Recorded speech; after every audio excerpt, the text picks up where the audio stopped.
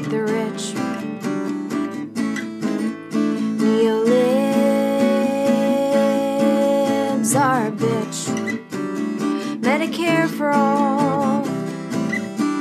You bros can suck my balls. Fuck your reply guys. Please don't fuck your reply guys. Just listen to Reply Guys. Hello and welcome back to Reply Guys, the leftist feminist comedy podcast for the rest of us. I am Kate Willett. And I'm Julia Claire. Julia, you sound very excited for the quarantine. Is it a coping mechanism or is that really how you're feeling? No, it's a coping mechanism. Obviously, I'm very sad. I've been kind of in process for getting a cat, and at the 11th hour, my liaison at the cat rescue said that he thought that the cat that I was supposed to foster, he said that he thinks that he would be better off with another cat, and I don't have another cat, so it's been really sad. But I really did just kind of want to go running into our intro with like a new energy. Yeah, that makes sense. I have a lead on some cats if you need. I think I have a hookup from where I got mine, so I can hook you up offline with some good cat. Thank you. Situations. Yeah, no, I think I'm gonna get. I don't know. I hope that I'm in process to be in talks for another cat, but. Yeah, weird day. All of this happened in the last like 5 hours. So, it's been an emotional day for me because I love cats so much. Yeah, I understand. I'm a leftist cat girl. They're so great. You know, it's weird because I've been getting like crap.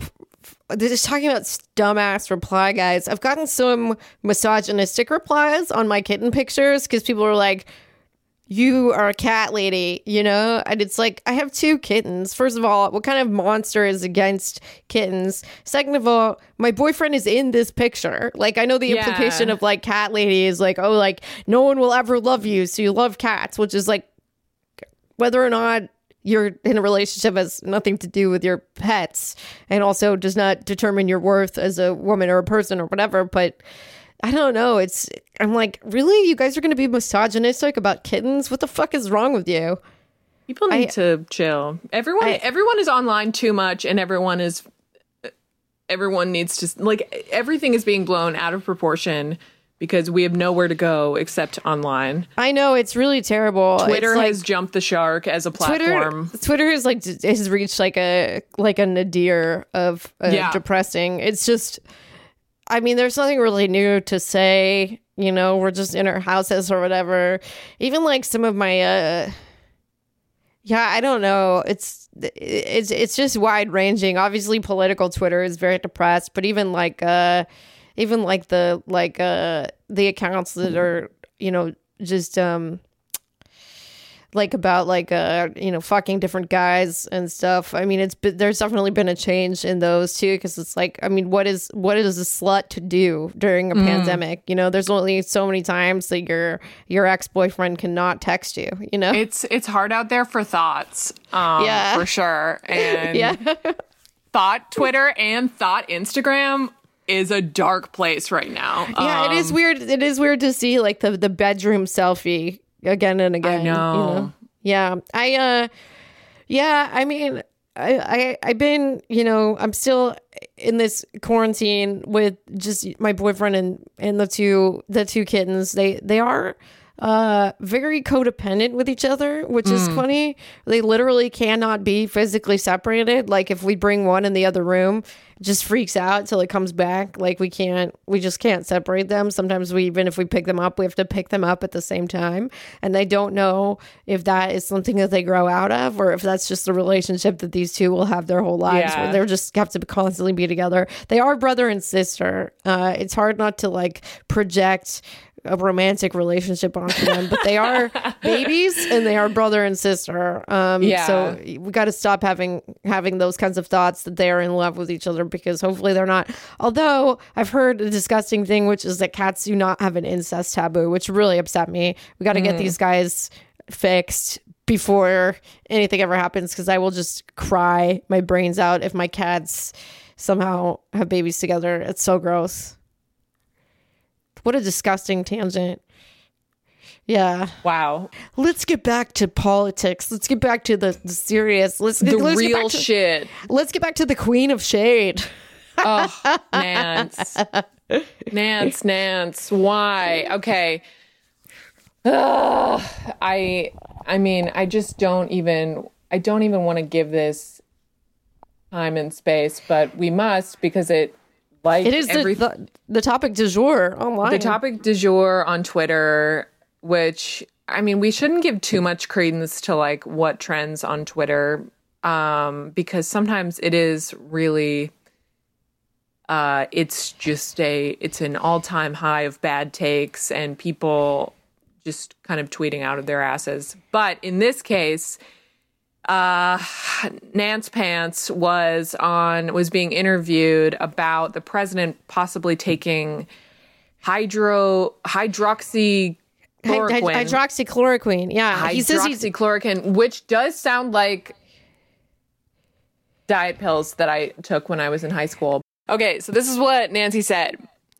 As far as the president is concerned, he's our president, and I would rather he not be taking something that has not been approved by the scientists, especially in his age group and in his, shall we say, weight group. Morbidly obese, they say. So I think it's not a good idea.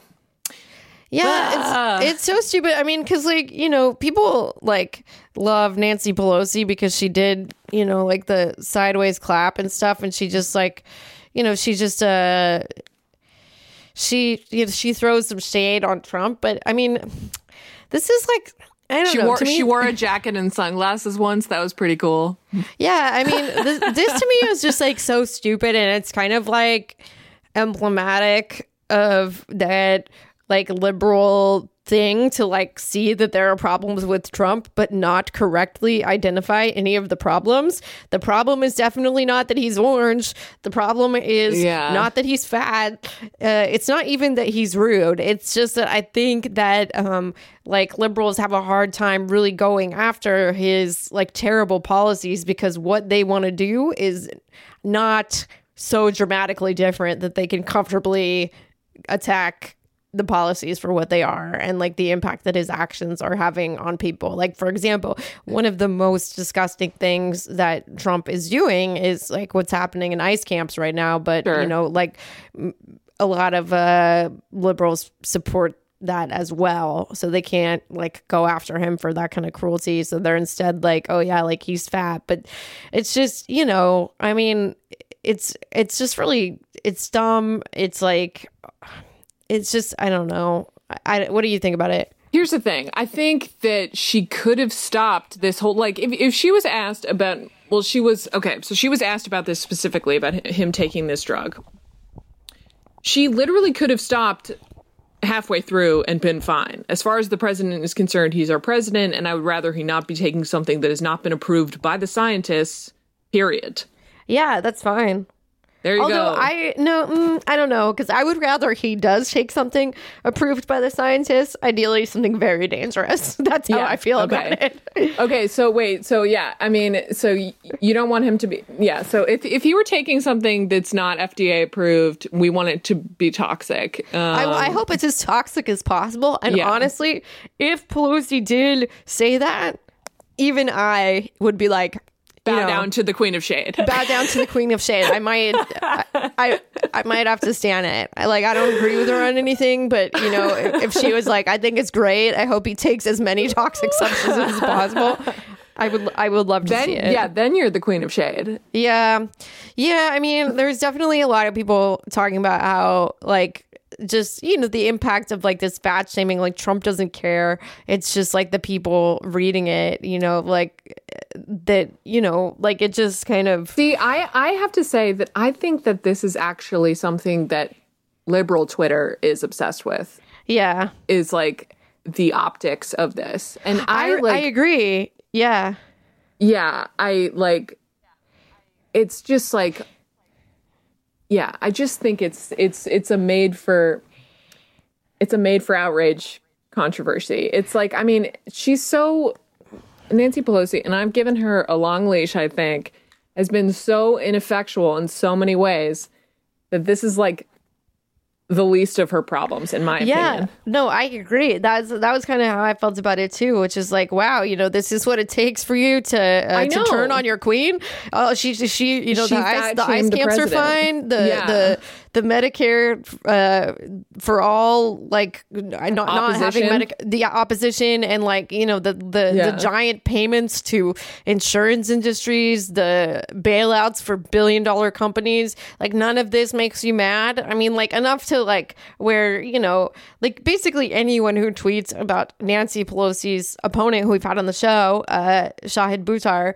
Like that's like cancelable. Like Susan Sarandon got, I mean, people love to drag Susan Sarandon, but she got like fully dragged for like tweeting about Shahid, but that like just saying that Donald Trump is morbidly obese, like that is the breaking point for people, I mean, I think it's bad. I think it's stupid, but everyone needs everyone needs a spiritual cleansing or something. I don't know.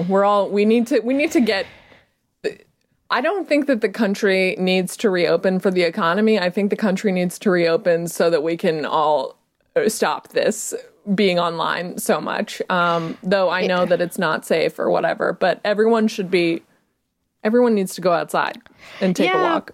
Yeah, I'm not like normally a big fan of The Atlantic, but there was a good piece in there this week about quarantine fatigue and like kind of talking about like moving towards like, sort of like a harm reduction model of like, if you like, kind of like what are the safest ways to see people if you are going to see someone, which from my understanding, and like again, I'm not a scientist. I'm just gonna do whatever scientists are saying, not because I'm a lib who is like, yes, experts. I just care about my fellow human being. I don't want anyone's grandma to die. I don't even want the coronavirus, but I do also feel like people, will need to see each other at some point again, and then it's like, okay, how do we do that? It seems like outside and, standing further apart, like 6 feet apart or whatever. And then, in small groups is much safer than indoors. And just like the more we can get like this kind of information, I think that, it will be better, because I feel like people, are just sort of starting to realize that we may be living with this for like a while. It feels like that was a doomer weirdo fringe opinion a couple weeks ago, but I accidentally read too much about the coronavirus, so I like understood that that was what was happening. But now you're even seeing like Zoom dating is becoming like a big thing, and I feel like basic people would not be doing that unless they understood that this is going to go on a long time. Yeah. Oh, also, and this is just, we don't have to talk about it that much, but was it the Times that had a piece about Ronan Farrow, kind of like a hit piece about Ronan Farrow? Yeah, I didn't read it. I didn't read it either, but it seemed to a lot of people like kind of getting out in front of discrediting some story that Ronan Farrow is working on. Yeah, I mean, that definitely might be true. My first thought when I saw that was like, wow, this has got to put Pod Save America's John Lovett in such a difficult position, right? Because they're all for the centrist media coverage, but then when it comes after his own boyfriend, how is that going to be? Yeah. I maintain that Lovett is the most left of the four. I think Lovett is the most left. I went on his show. Do you know that? Yeah. Yeah, that was like before I was radicalized by the events of life. But yeah, no, he's definitely the most left. Yeah. I think you can be radicalized and go on Love It or Leave It. I'll say it. Yeah, no, I mean, I was on there with a woman named Melina Abdullah, who was she's an activist that was very involved with Black Lives Matter, and she was definitely like she voted for Jill Stein, and they got into a fight like a debate like on the stage that was kind of like a sort of yeah, it was intense. You could tell he wasn't expecting it because, I think Levitt's thesis was like, isn't the most important thing to support Democrats, and she was like, well, not always. Like, Democrats aren't always good. And like, I think I can't remember the exact situation, but it was just, he was like, yeah, but don't you think that they're a lot better than Republicans? She was just kind of pointing out like a lot of issues where they weren't, and like the liberals, can kind of give themselves too much credit, like especially around, kind of like just the Democratic Party's like continual, like willful ignoring of issues that affect like low-income people and people of color. And she went off, and to his credit, he left almost all of it in the show, like he was he was very, this is very weird to be on stage during that.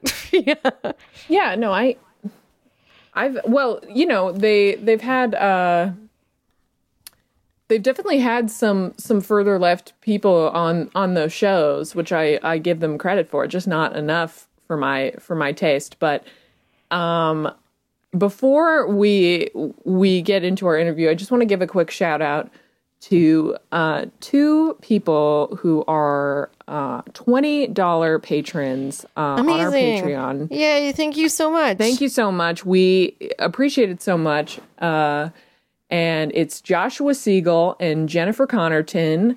Thank you so much for supporting our show. And thank you to everyone who supports us on Patreon. It helps us continue to make the show and pay our producer who does so much amazing work. It's not even funny. Genevieve. And thank you so much. Yeah, that was very nice of you. Thank you for supporting the show. And, if you haven't checked out the catalog of episodes that we have on Patreon, we've got some really, really good ones on there. Yeah. It's all available to you for as low as $5 a month. We really appreciate your support of the show. We really do. Yes. All right. Well, up next, we have a really good interview with Rara Imler, who is a sex worker and a sex work policy advisor for a congressional campaign in upstate New York. And it was she's just so smart. And it's just really cool to get to talk about sex work policy with somebody who just really has given a lot of thought to it at every level. So we hope you enjoy it. Thanks. Just listen to Reply Guys. Hello and welcome back to Reply Guys. We are here this week to talk about sex work and sex work policy with Rara Imler. You are a sex worker and also the sex work policy advisor to Mike Gamm's campaign, who is running in upstate New York. Yes? Yes, I am. Mike has been a friend of mine for at least a couple years now, and he approached me about being a policy advisor if he ever ran for office, because he was talking about running for a congressional campaign basically in the Green Party, and I was like, you know what, Mike, if you do that, I'll be your policy advisor. Hell yeah. That's awesome. So he did it, and he was actually he was crashing at my house the day that we found out. He's like, oh my God, I'm on the ballot. I'm a congressional candidate. And he's like, and you're going to be my policy advisor. And I was like, hell yeah, I'm definitely going to put that on my Wikipedia page. Duh. That's awesome. Yeah. That's so cool. So I'm just going to use that as a stand-up credit from now on too, because I think it gives me kind of a certain sense of authority now. And how common? I think that's true. Yeah. I just was going to say, how common is it for campaigns to have a sex work policy advisor? Not common at all. I mean, although in the Green Party,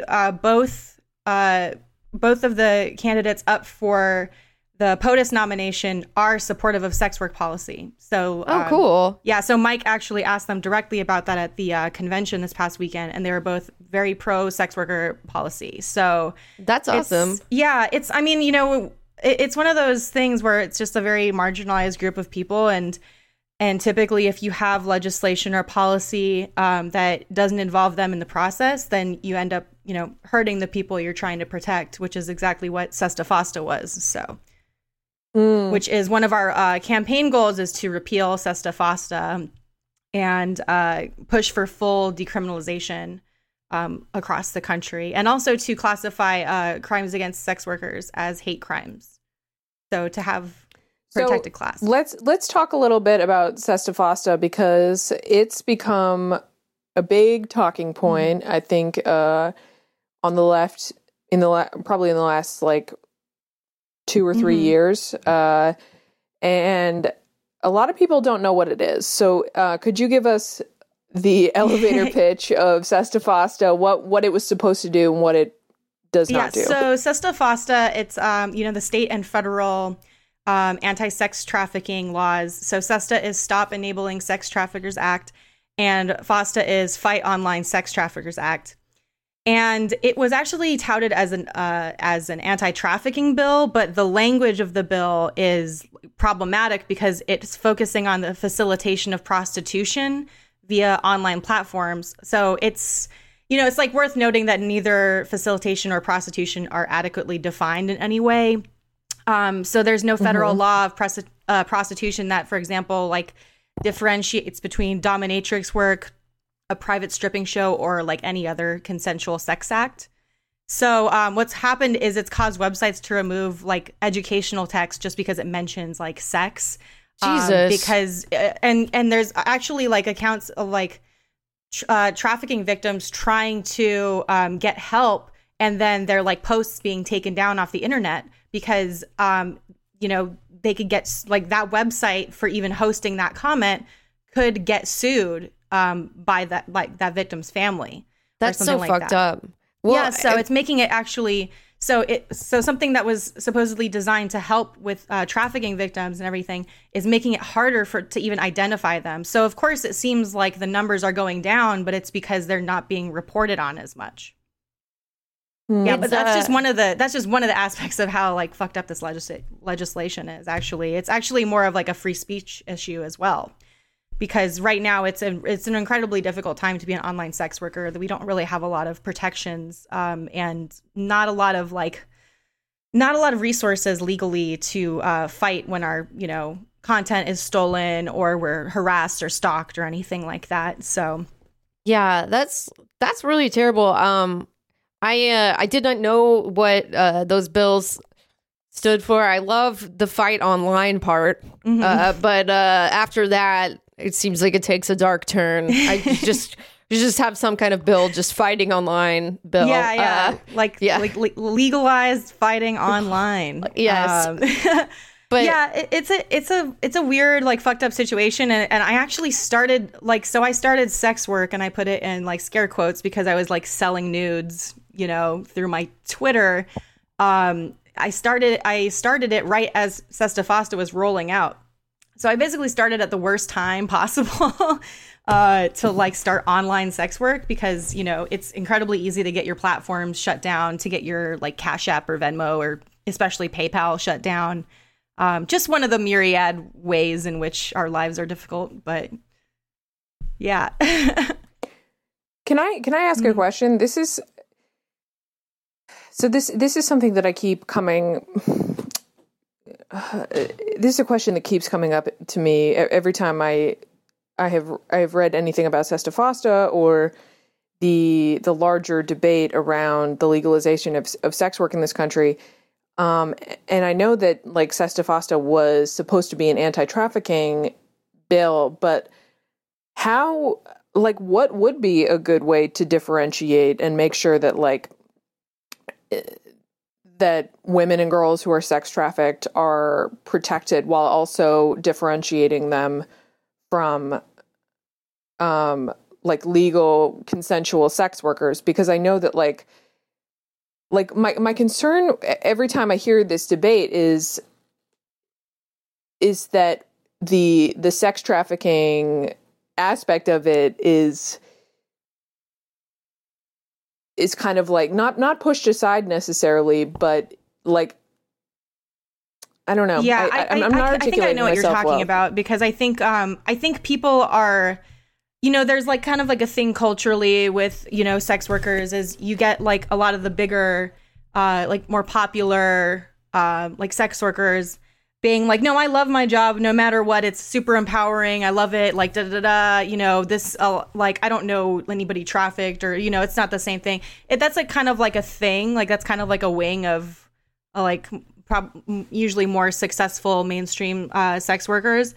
It's one of those things where you don't want to minimize like what's happening to real victims out there, because sex trafficking is like at an all-time high. It's, it's terrifying. It's a reality like all over the world, but in the United States in a really insidious way. But like, I think with policy going forward, something that would, it would be like kind of like a two-tiered approach. And the first tier would be full decriminalization. Because if you are, if you're a full service sex worker and you get raped on the street, working on the street, you are facing like prosecution for, prostitution if you go and report that rape. So it doesn't get reported. So like there's all these abuses that happen just because your job is illegal. And it's something that shouldn't be illegal because it's between two consenting adults. So full decriminalization would empower full service workers, especially, to come forward when, they're being harassed or stalked or, trafficked, because it does turn out like you could, start out on the streets and you could end up, having a pimp just out of like, you don't know what, just because you don't know what to do to like protect yourself against that kind of thing. And the law will not help you as it currently is. Right. So I think we can reduce the amount of trafficking victims in that way, but also just in the law differentiating between consensual adult acts and like what sex trafficking actually is. Because I think that people just kind of blanket all of us under like kind of this umbrella of like victim of circumstance kind of thing. And not really looking at like the material realities that like lead to a life, like that. Right. It's a very complex issue, and it reminds me of kind of the issue about encryption that's going on right now, like the fight against for or against encryption, and a lot of people are saying that like encryption is a free speech issue as well. Mm-hmm. But it's like it's more complicated than that. Like one of it's child sexual abuse images are one of the most commonly encrypted pieces of files, basically that are sent through the media. And I just always think that these conversations kind of resist facile explanations one way or the other. But I think that I completely agree with everything that you're saying, and I completely agree with full legalization of adult consensual sex work. And these are like the type of conversations that need to happen with any progressives or anyone who identifies as being on the left. This is the kind of like nuance we need, because it is, you do want to balance your individual liberties and freedoms with protecting people overall from, predatory individuals or entities. But again, that's a good conversation to have with people that already agree that sex work should be legal. I don't suggest arguing the validity of sex work with people that are really against it, because it just, to me, has been very counterproductive. So if you're out there and you're interested in doing sex work, I encourage you to actually talk to sex workers. If you're like into sex work advocacy, talk to sex workers, ask them what they think, because people rarely include us in a discussion about what happens to us legally. And that's a huge problem. Because when these policies are made, it leaves us out completely. Look at everything that's happening with the stimulus right now. Sex workers are having a really hard time getting any unemployment or any assistance. I know I didn't qualify. Like I never got my stimulus check, and I'm just riding through it. Like, it's just like there's no like windfall for us and safety net, especially because a lot of us are just kind of like individual content creators, or, individual full service workers. One opinion I hear a lot from people who are in favor of legalization. I am also. I don't think is basically that there should be full decriminalization of for sex workers, but that like pimping should be a crime. What is wrong or right about that?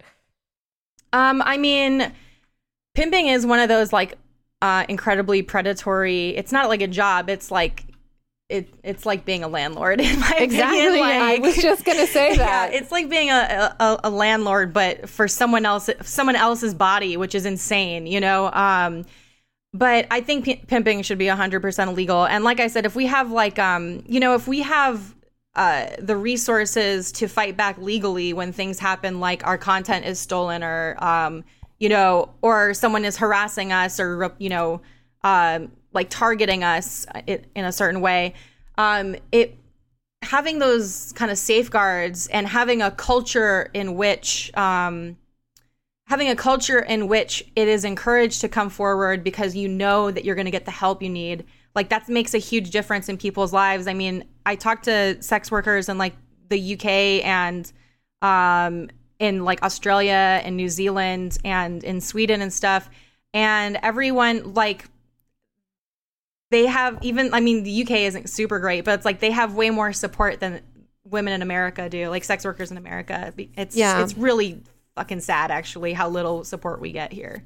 I agree. I'll be really honest about a question that I have that at the risk of like I'm going to be willing to like sound really stupid right now. Okay. One thing that has always kind of rubbed me in a weird way is when people who are for the most part very pro sex work, like I also support total legalization, but like the idea that it's like not different than any other kind of work feels. There's something about that to me, and like it's imaginary for me, right? Like I'm not a sex worker. I would defer to the people who are doing this work, but like the idea that there isn't like any kind of difference between sex work and any other type of work feels like that's not. It doesn't. I don't know. It doesn't seem true based on what I imagine, specifically in the situation where like I've always felt that if someone wants to be doing sex work, that they should be allowed to do it. No legal consequences, especially for all the reasons that you mentioned. But also I've always felt that nobody should have to do it. Like, yeah. And, like there is like a, because I was in a debate with a friend of mine the other day. It's like, well, people don't like, any kind of work sucks. Like it sucks to work at Target and people have to do that for money. What's the difference? And to me, there's just like, maybe because I'm just, again, like my experience is totally imaginary, but to me, it does feel like there is some kind of difference between working at Target and like having sex with someone. And that like, if you want to get out of sex work, that there should be some kind of path available to you if that's your desire. Right. I mean, I agree with you that it's not like other jobs. Like it, in a lot of ways it is, surprisingly, but there are, there are physical and like emotional ways in which it's different. But what were you saying earlier about wanting to get out of, like, if you wanted to get out of sex work, you should be able to. Yeah, like, ideally, like, if you were in any job where you felt like you were just uncomfortable and couldn't do it and were just, overwhelmed, ideally, in an ideal society, you'd be able to go into an office and be like, hey, can I get a different job, please? Yeah. Like, one that suits me. But, I think people, especially, like, people that are further left, like, hardcore, like, Marxists and stuff, have made this argument of just like, oh, like we should not even have sexualized labor. It's crazy. Under like communism or under socialism, we wouldn't have sexual, like, what would that even look like? And I saw someone talking about this today and it was like, well, nobody knows what it's going to look like, but taking away our income in a capitalist, society, taking away our income that was rightfully earned and being like, gee, sorry, isn't a fucking solution. And I just seen people say like, yeah, I've just seen people have like really callous attitudes towards sex workers, and it's like there's certain jobs that, you know, shouldn't exist, you know, in a just society. Like I don't know, we shouldn't have janitors, we should have robots do everything, right? But it's like I'm not gonna go and fire a janitor because I think that he shouldn't have to do his job. Oh, like yeah. that doesn't make any sense. And it also is a great way to turn a janitor against you for whatever cause you're fighting for. So it's like I've seen a lot of really, like, sex workers are some of the most radical organizers I've ever met. And so like radically like radical empathy, radical mutual aid, like really intelligent, like caring people in their community.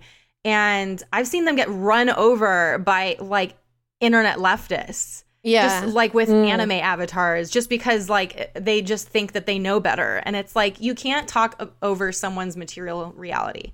Yeah. Do not tell someone's reality to them. That's how you get people that are like Trump supporters, you know, like it's like 8 years of neoliberal policy and all the mainstream media just kissing the Obama administration's ass led to people feeling gaslit, you know? So it's like, you can't, I mean, I'm not going to like sit here and make apologies for Trump supporters, but like, it's a similar thing. It's you take people that could be a real like boon to your like leftist project, your socialist or communist project, and then you say your job doesn't matter to me and I think it shouldn't exist.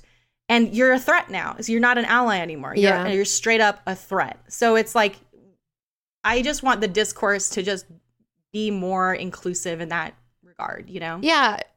Well, this is interesting. This is almost exactly like how I think where liberals and leftists alike have stumbled talking to and about people in the fossil fuel industry. Like I'm not talking about the higher ups. I'm talking about like coal miners, like people who have kind of long-standing, almost always union jobs that have provided them with a middle-class life, and coming in and saying, your job shouldn't exist anymore. In the future, I see we don't have your job. That's a really tough sell for people. That's not a good way to get people on your side. I mean, yeah, obviously, like, you know, I don't want coal mining to be a job either. Not only because of the environmental impacts, but because it's a fucking dangerous job. And also, there'll still be people that choose to do it. That's the thing, is like any job, like you're gonna probably find some people that want to do it. I mean, you know, even if it's like the most horrible job you can think of, like, okay, if it's a really horrible job, let's incentivize it. Let's pay people more. You know, if they don't want to do the really tough jobs in society, let's fucking pay them more.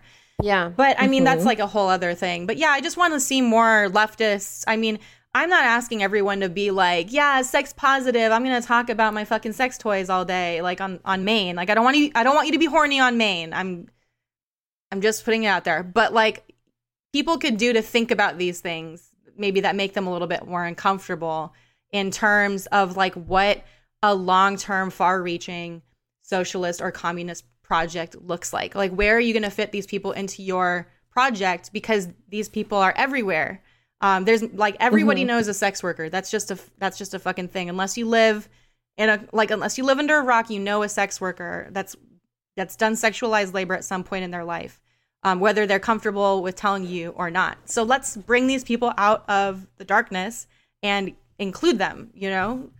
Yeah, I completely agree. And, you know, I think first of all, I definitely think that when you're deciding on, you know, policies that involve the lives of sex workers, that the number one people that you got to run that past are people who are sex workers. Yeah. I just wonder, like, I don't know. This is something that I go back and forth with because, again, leftists are really divided on this issue. Like, the sex workers that I know and have friendships with are people that really want to be doing that work, you know, and find enjoyment in it, get off on it, just, you know, truly love it for a variety of reasons. But I can also imagine that, you know, if you didn't want to be doing that kind of work and it was just like a purely, you know, money-based thing that you didn't feel like you had other options, like, I wonder, like, in a just society, like, do we have, you know,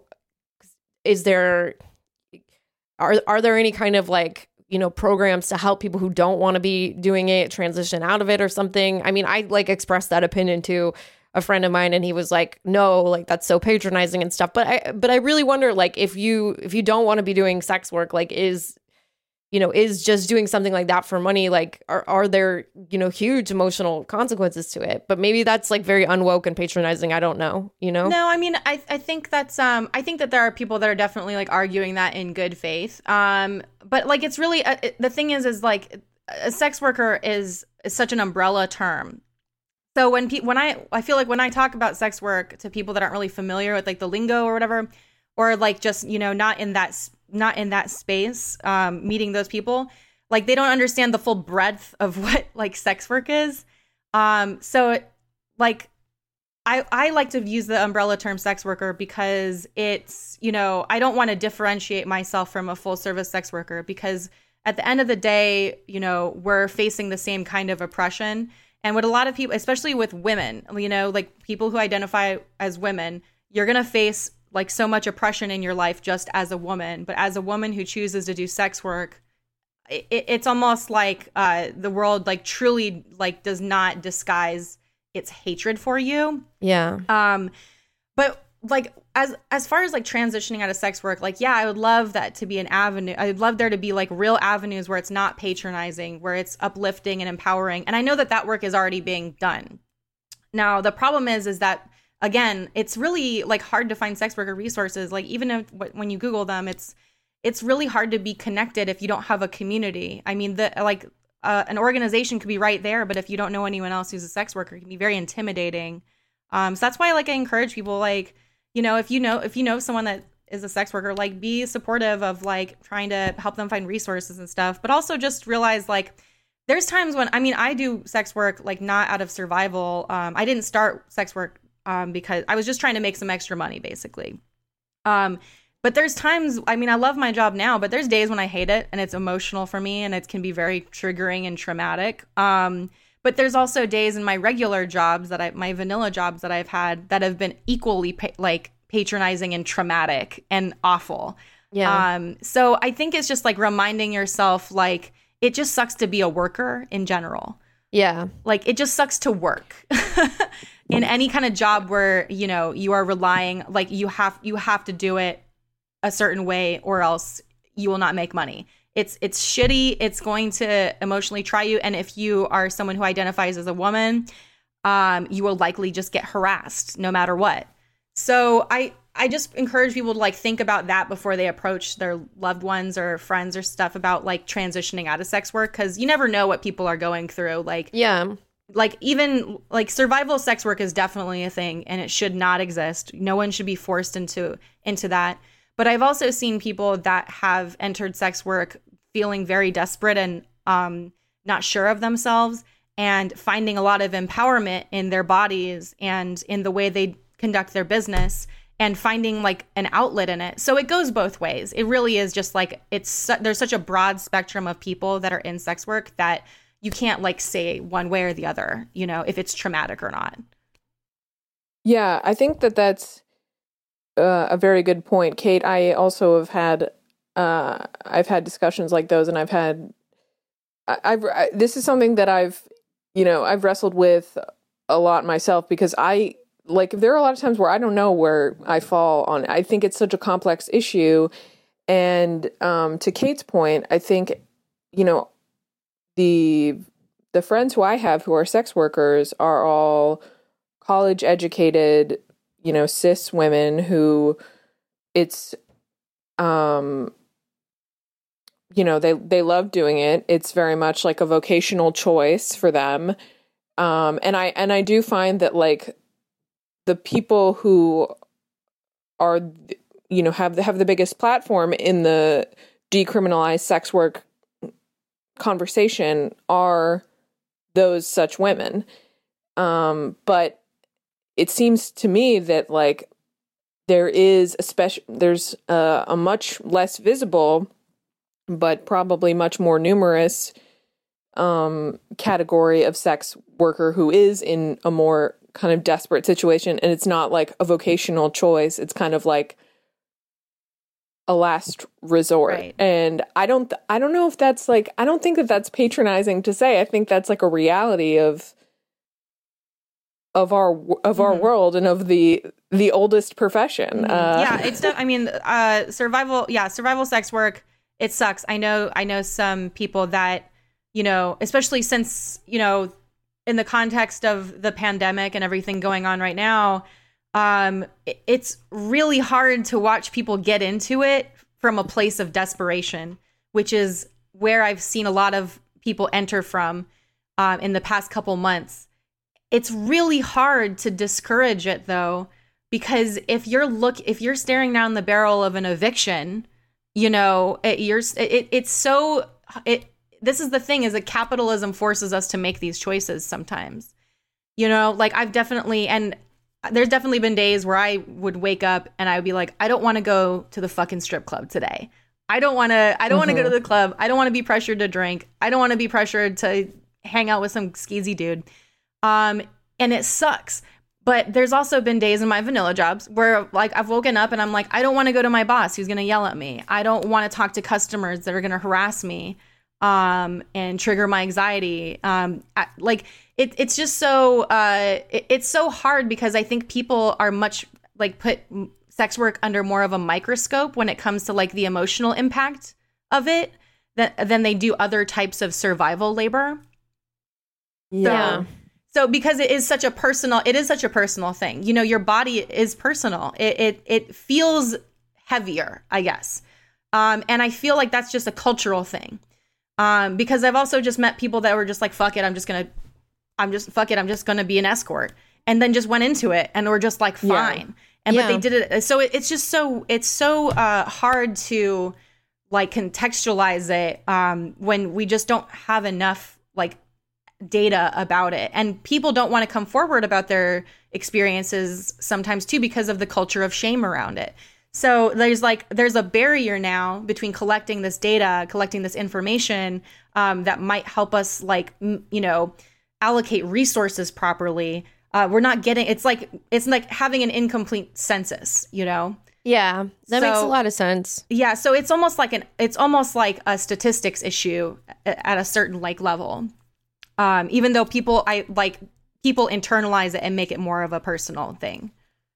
So what does good sex work policy look like? What kinds of policies are you working on for Mike's campaign? What are the ideas that really excite you and would make meaningful changes? I think, like, so I said this earlier, but it's kind of like it's not a two-pronged approach, it's a three-pronged approach. I'm tripping all over my words. So as with any like good policy, like you don't want to be reactionary in how you're responding to an issue. So, you know, you could very easily just like be like, okay, fuck it, full decriminalization. But that doesn't really solve the material reasons why people would get into survival sex work, say, or, you know, like, I also think hazard pay for sex workers, certain classes of sex workers, basically in-person sex workers, good policy would include like hazard pay. So, and also it would include what we talked about, which is actually in part of the UK. I think it's in Yorkshire. Yeah, it's in Yorkshire. Crimes against sex workers are considered hate crimes in a certain part of Yorkshire, I think. Yeah. I gotta like double check that. But that to me is one way to fight for justice, is just because there are so many crimes out there that are targeted specifically because someone is engaged in sexualized labor. I mean, there's like there's revenge porn laws, but they don't go far enough. They don't protect you from somebody stealing all your content and putting it up on Snapchat or something, which is happening to this one sex worker I know currently.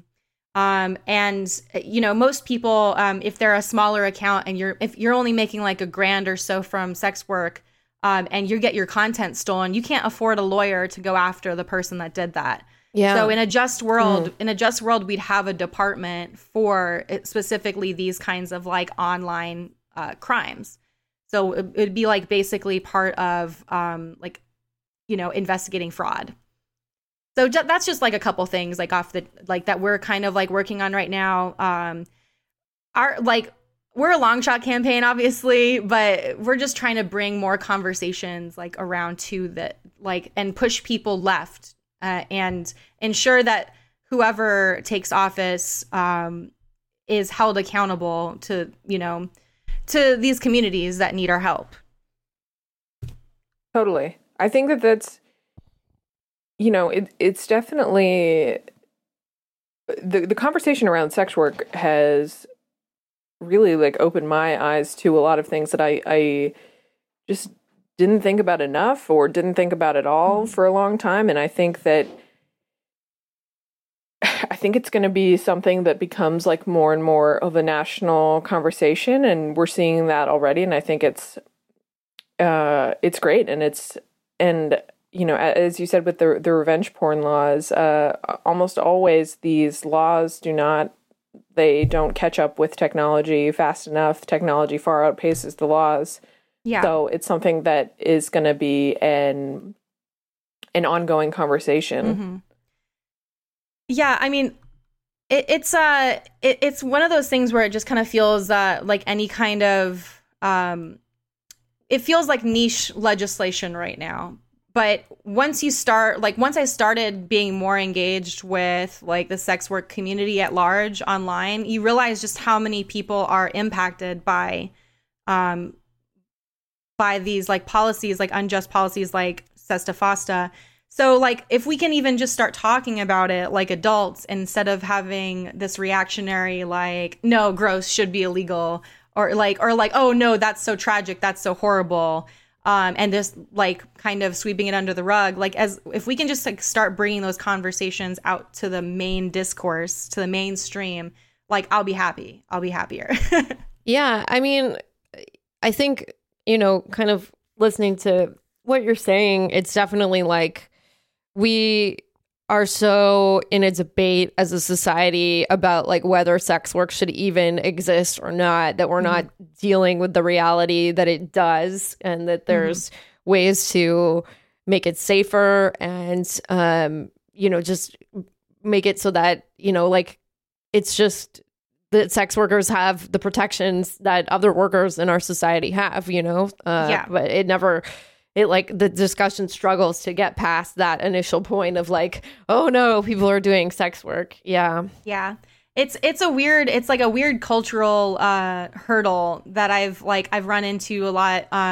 People are very uncomfortable with talking about like sex work, even if it's just like, even if it's just strip clubs. I've noticed like I'll bring up that I'm a stripper when people ask me, and then it's like they'll be like, oh, okay. And you're just like, well, I mean, I wouldn't tell you if I wasn't comfortable. Yeah. But it's like, it's almost like, it's like a weird, like, fear of the unknown, or just like, you know, also fear of saying the wrong thing, you know, for the more polite crowd, usually like the more liberal crowd. But we just have to like realize that like it's everywhere. It's going to be around. It's probably always going to be around in some capacity. Maybe we can like lessen the need for it by, you know, having, you know, just a better culture around sex and like, you know, and feminism in general, because at the bottom of it all, it is a feminist issue. Because if someone treats a sex worker like shit, they're like especially a female sex worker like shit, they probably have no problem treating a woman like shit. A woman who doesn't conform to what they think a woman should be. Yeah. So I've seen it like time and time again. Like the most abusive shit that's ever thrown at like sex workers for their labor is coming from a man who has a certain idea of what a woman should be. And we should be discouraging that, you know? Like that's what I don't understand about like SWERFs. Like I don't understand how you think policing a woman's body and choices is somehow going to end up better for you than it is for this person you're criticizing. So yeah, that makes complete sense. Totally. You know, in terms of the pandemic, I mean, when we were getting ready to talk to you, I was just thinking about, you know, with the risk of COVID, that full service sex work or even stripping has got to be one of the riskiest activities out there for catching COVID. I'm not really looking forward to going back to work. Yeah. I'm not touching anybody. How are people talking about that and dealing with it? I know that I know a lot of escorts I talk to have been social distancing and have not been taking in-person clients and stuff like that. That's why there's kind of been this shift to more online work, like camming and OnlyFans and, you know, clip making and things like that. So I think there has been more of a shift in attention, and also for more like conscientious buyers that don't want to get sick either, or don't want to get other people sick. They're out there buying porn or talking to workers online. So I think there's been a huge shift in that. But also it's really incredibly frustrating because it is a dangerous world. Like people think I feel like there's a little bit of a misconception sometimes. People think like it's just easy money. There's like very like low risk, and it's like it's the opposite. It's the opposite basically. Like it's a very high risk. It's, you know, you're exposing yourself to a lot of different dangers when you put yourself online in general, but especially when you're selling access to your body. And it's gotten kind of creepy for me at times. But mostly it's just it's very emotionally taxing for different reasons, because, you know, when you first start out sex work, you are figuring out your boundaries, and it's almost like being a virgin again.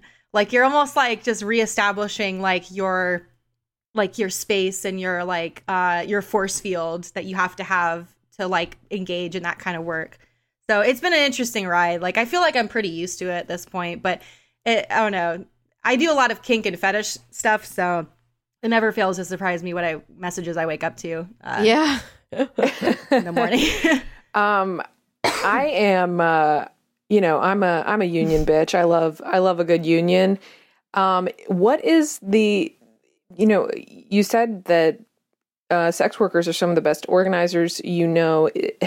Are there a lot of either attempts or, you know, successful initiatives made in the sex work community to like formally organize and unionize in places like strip clubs that to me seem like it'd be really natural for strippers to unionize? Yeah, so it's difficult with stripping in particular because I know they did it in California. There were I think like a series of clubs that came together and went on strike, and then they got their union and they were able to go back to work under better conditions. Usually I'd say if with stripping in particular, with unionization, it's always kind of difficult club to club. Like even within just one city, like Atlanta, where I am, it's difficult because at some clubs you're a W-2'd employee, and at other clubs you're an individual contractor. And I don't even know like the laws around organizing unions as a private contractor. So it's like a lot of kind of like and also people are very afraid of unions these days. Like they're very afraid, like workers are very afraid of the word union, and it's been designed that way. You know, like our rights as workers have been eroding for the past 30 years plus.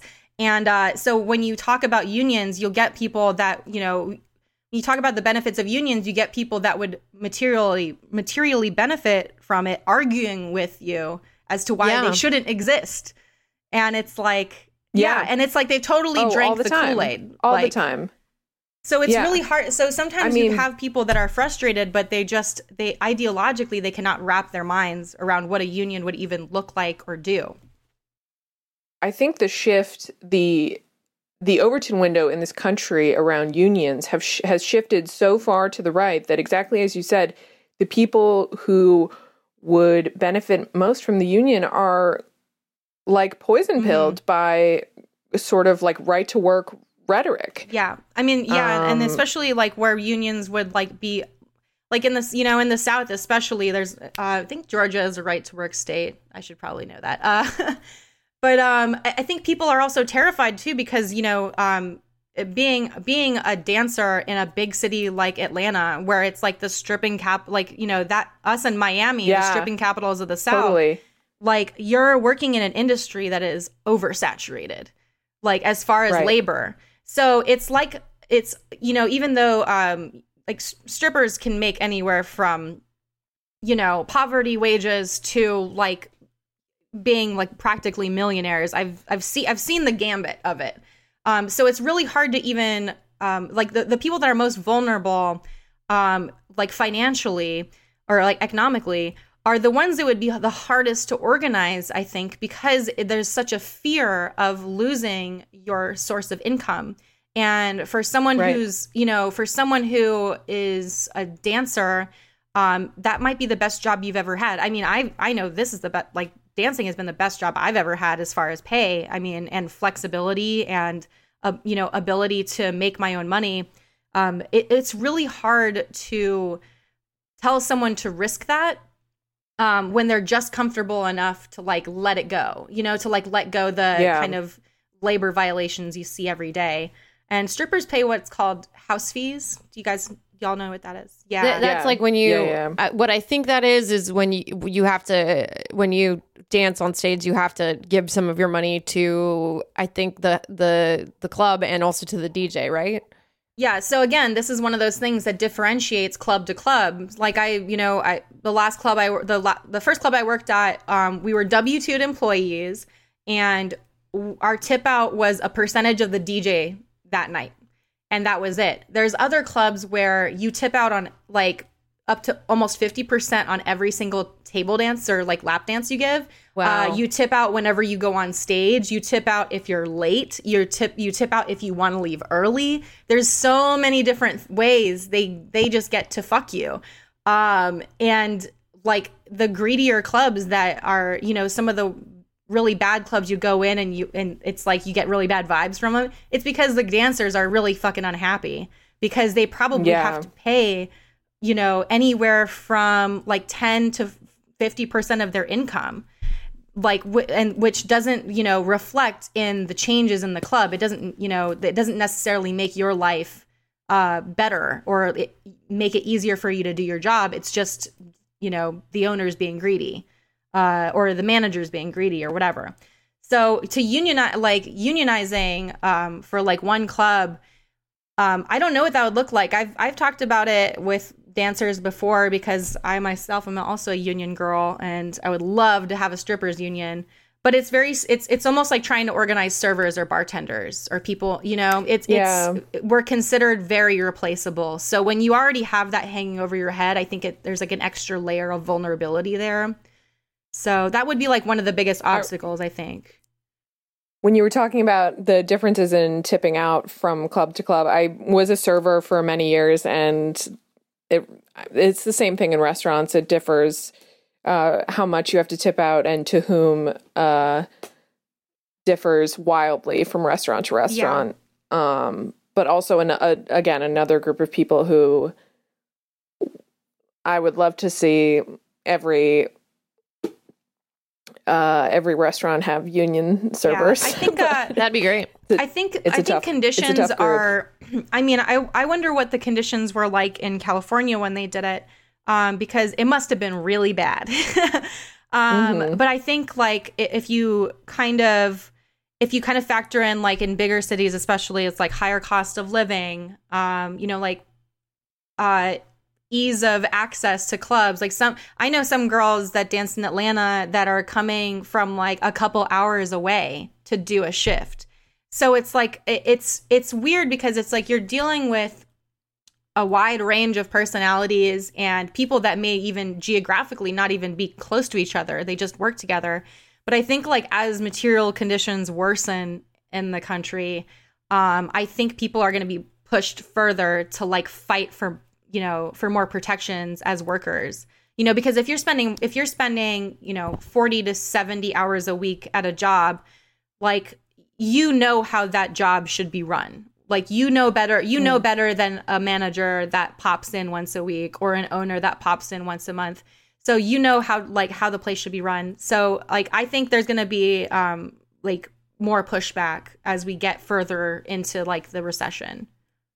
Yeah, that makes sense. Well, definitely got my fingers crossed for that because I mean, man, I don't know. The first time I went to a strip club, it was because my friend worked there and I was 18 years old and she danced and she had to give 100% of the tips that she made during her dance to the DJ, like 100%. What? Yeah, and I guess that was the rule at that particular club. And she was like doing all this crazy athletic shit, just like climbing on the pole, hanging upside down. I mean, stuff that she was clearly like training very hard for on a regular basis, and just that she would, not be able to keep any of the money that she made for that, like whatsoever. It was so infuriating to me. So. Yep, just legal pimps. That's what it is. Yeah. Yeah, that's really fucked up. Okay, I love I can't stop going back to pimps or landlords. I think that's my new 2020 slogan. Get some shirts made. Yeah.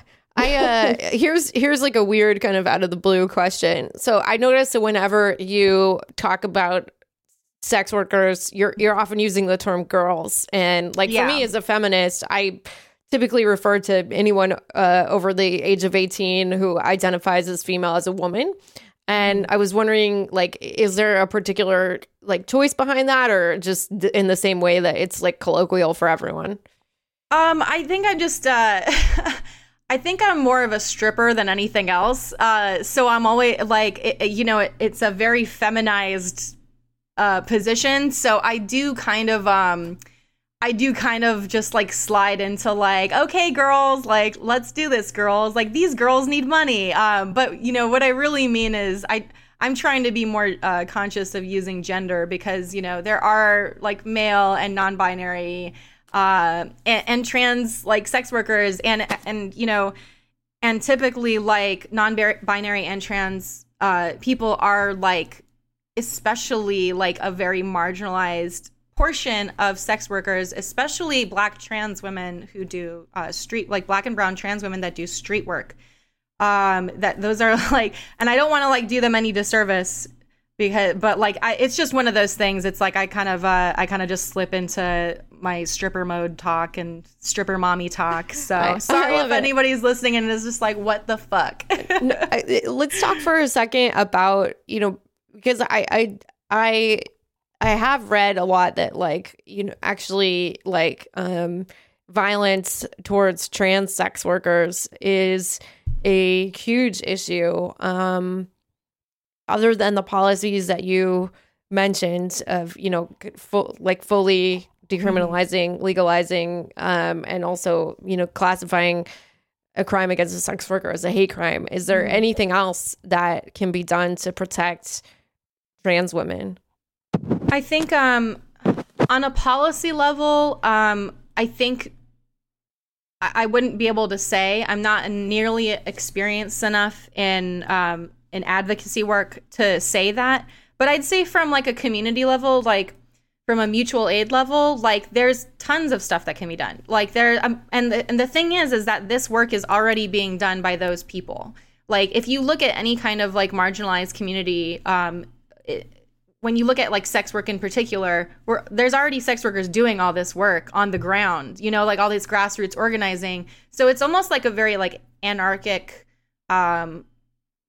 like project that is happening right now. And so it's hard, like, I don't want to ever take away from that work that's being done because those are the people that are really like in the trenches, like making sure people, are fed and clothed and have condoms and have access to testing, and have like housing and stuff. If I said that already. So I think like from a policy point of view, I don't have any recommendations, but from just as a socialist organizer, I'd say just engaging in mutual aid work specifically for sex workers is so important and so radical. And I would love, like, especially organizations like DSA to be much more involved on that level. Yeah. Me too. Totally. Wow, this has been such an enlightening conversation for me. I feel like I've learned so much. Awesome. This is cool. Yeah. as hell. Yeah. I'm always so nervous talking about it because it's like kind of I'm like put on my blazer, I put on my big Yeah, you look girl great. pants. I don't know if you could. I'm so afraid of saying the wrong thing in these conversations as well, because I try to be a good leftist, do my reading about sex work, inclusive labor practices, and things like that. But it's such a complex issue, and I really appreciate hearing on the ground perspective. Yeah, Of course. too. I'm just glad. Yeah, I'm glad to be asked questions about it. It's we've had a pretty serious conversation so far, but it's funny because if you go to any of the other podcasts I've been doing, I love talking about the weirder, more glamorous aspects of my job too, because it can be, at the end of the day, I me personally, I would not do it if there was no benefit to it. Like I get to dress up like a doll every day and take cute pictures of myself and, make stupid content. So Nice. it can be fun. Like if you're, I don't want it to be all like doom and gloom because that's not how I feel every day. Like my doom and gloom is completely not related to my job right now. You're just everyone is depressed. Everyone. Yeah. The doom and gloom is just related to the world. Yeah. And I just want to assure you, I know you said this earlier about how you don't encourage being horny on Maine. I'm very sex negative on Maine, so I understand. Personally, not philosophically, just personally sex Yes. negative for myself. Yes. Listen, I get it. I have to mute certain things on my feed too as a sex worker, and I'm a pretty sex positive person. But then you just see something and you're like, you know what? Not today. All right, not today. I'm gonna switch over to Maine, and then you see something on Maine, and you're like, Not what the today, hell, guys? Satan. Get it together. Yeah. Well, we should wrap up here in a second, but just to kind of give the full picture, do you want to tell us one super weird or fun experience that you've had as a sex worker? Sure. I will. Okay. Would you prefer like a stripper story or a dominatrix story? I think I'm gonna go with dominatrix story because that shit. Yeah. I love to hear about it. Yeah. Okay, well, I'd say my weirdest dominatrix story. I'm very new to it, by the way. The dom lifestyle. I started doing it around December. It started doing female domination content and sessions. But I'd say the weirdest thing I've been asked to do and record was like me wearing boots, crushing a toy gun. Oh my god. Yeah, and this guy like found me on Instagram. This is not something I would just like offered as a service, like, or even knew It's not on the existed menu. as a fetish. Yeah. Yeah, but he, I guess, saw my Instagram, and I think I used maybe like a dominatrix tag or something, and was like, "Hey, could you be a model for me? Could you could you buy this toy gun and then crush it?" And I was like, "Okay, this is whatever. Give me money for it, and I will." And I was like, give me money for the gun and half of the money for the clip. And he did. And I was like, okay, I guess I'm doing this now. And I think he was like a really anti-gun guy too, because he was like, would you feel comfortable saying an anti-gun message in the beginning of your clip? And it's like, I'm a Marxist. So I was like, no. I was like, no, I'm good with that, but I'll crush it for you. I'll beat it with a hammer, stomp it with my boots. And I sent it to him and he like loved it. And I was like, okay, well, it just goes to show you never know what's going to get people off. So just ask, when in doubt, communicate. Because it could be something really weird like that, but it could also be easier than a blowjob. So I definitely, I appreciate, one thing I appreciate about that story and that guy is that, how deeply he has brought his political feelings into his sex activist. life. Yeah, right. I mean, because for me, like I'm obviously like I'm a staunch feminist, but it doesn't always. Let's just say that's not where the deepest recesses of my imagination always go, right? Yeah. And maybe that's true for most of us. I really like to imagine but that guy works for like every town for gun safety or something like that. I think that would be really Yeah. yeah. Yeah. Yeah, like and again, like I'm not dissing anyone's fetish. There's definitely people that I've heard of had weirder fetishes, but that was the best, easiest thing I've ever had to film in my life. So I was like, okay, sweet, Cool. Yeah. very fun. But yeah, thanks for having me, y'all. Thank you so I much, should probably Rara. tell you about some of the details of the campaign, right? Let's do it. Yeah. So it's a June 23rd election, and Mike is running for New York 27, and it's a hard red district between Buffalo and Rochester, New York. And it's a special election because the term was vacated and by the convicted criminal Chris Collins. He was convicted for insider trading. So it's a special election for that. Love to see that. Very go. sexy. Very sexy. Yeah. Yeah. And also, by the way, Mike is also a sex worker. Okay. So I should point that out as well. So he's a radical anarchist, and he's running for the Green Party. And Yeah, go check out and him out. check out his website. He's- scamsfornewyork.org. Mike is very sweet. He's a listener of the show. So, Mike, if you're Thanks very listening, much. thank you for being a reply guy. We wish you the best of luck with your campaign. That would be really a cool change of pace, you know? Yeah. Insider trading to a totally different kind of insider trading. I'm sorry I had to do it. Wow. I can't not. I'm so sorry.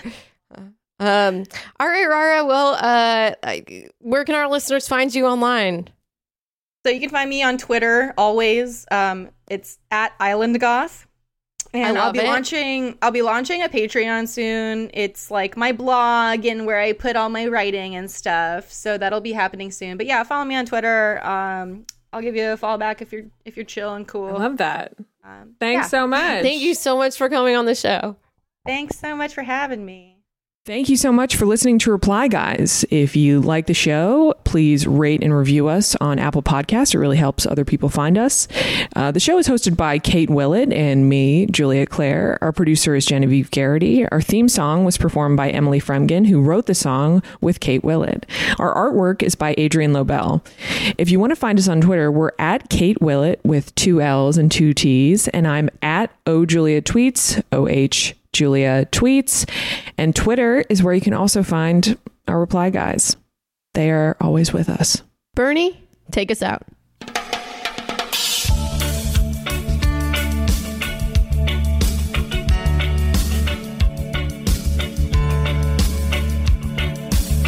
As I went walking that ribbon of highway, I saw above me that endless skyway. I saw below me that golden valley. This land was made for you and me. This land is your land. This land is mine.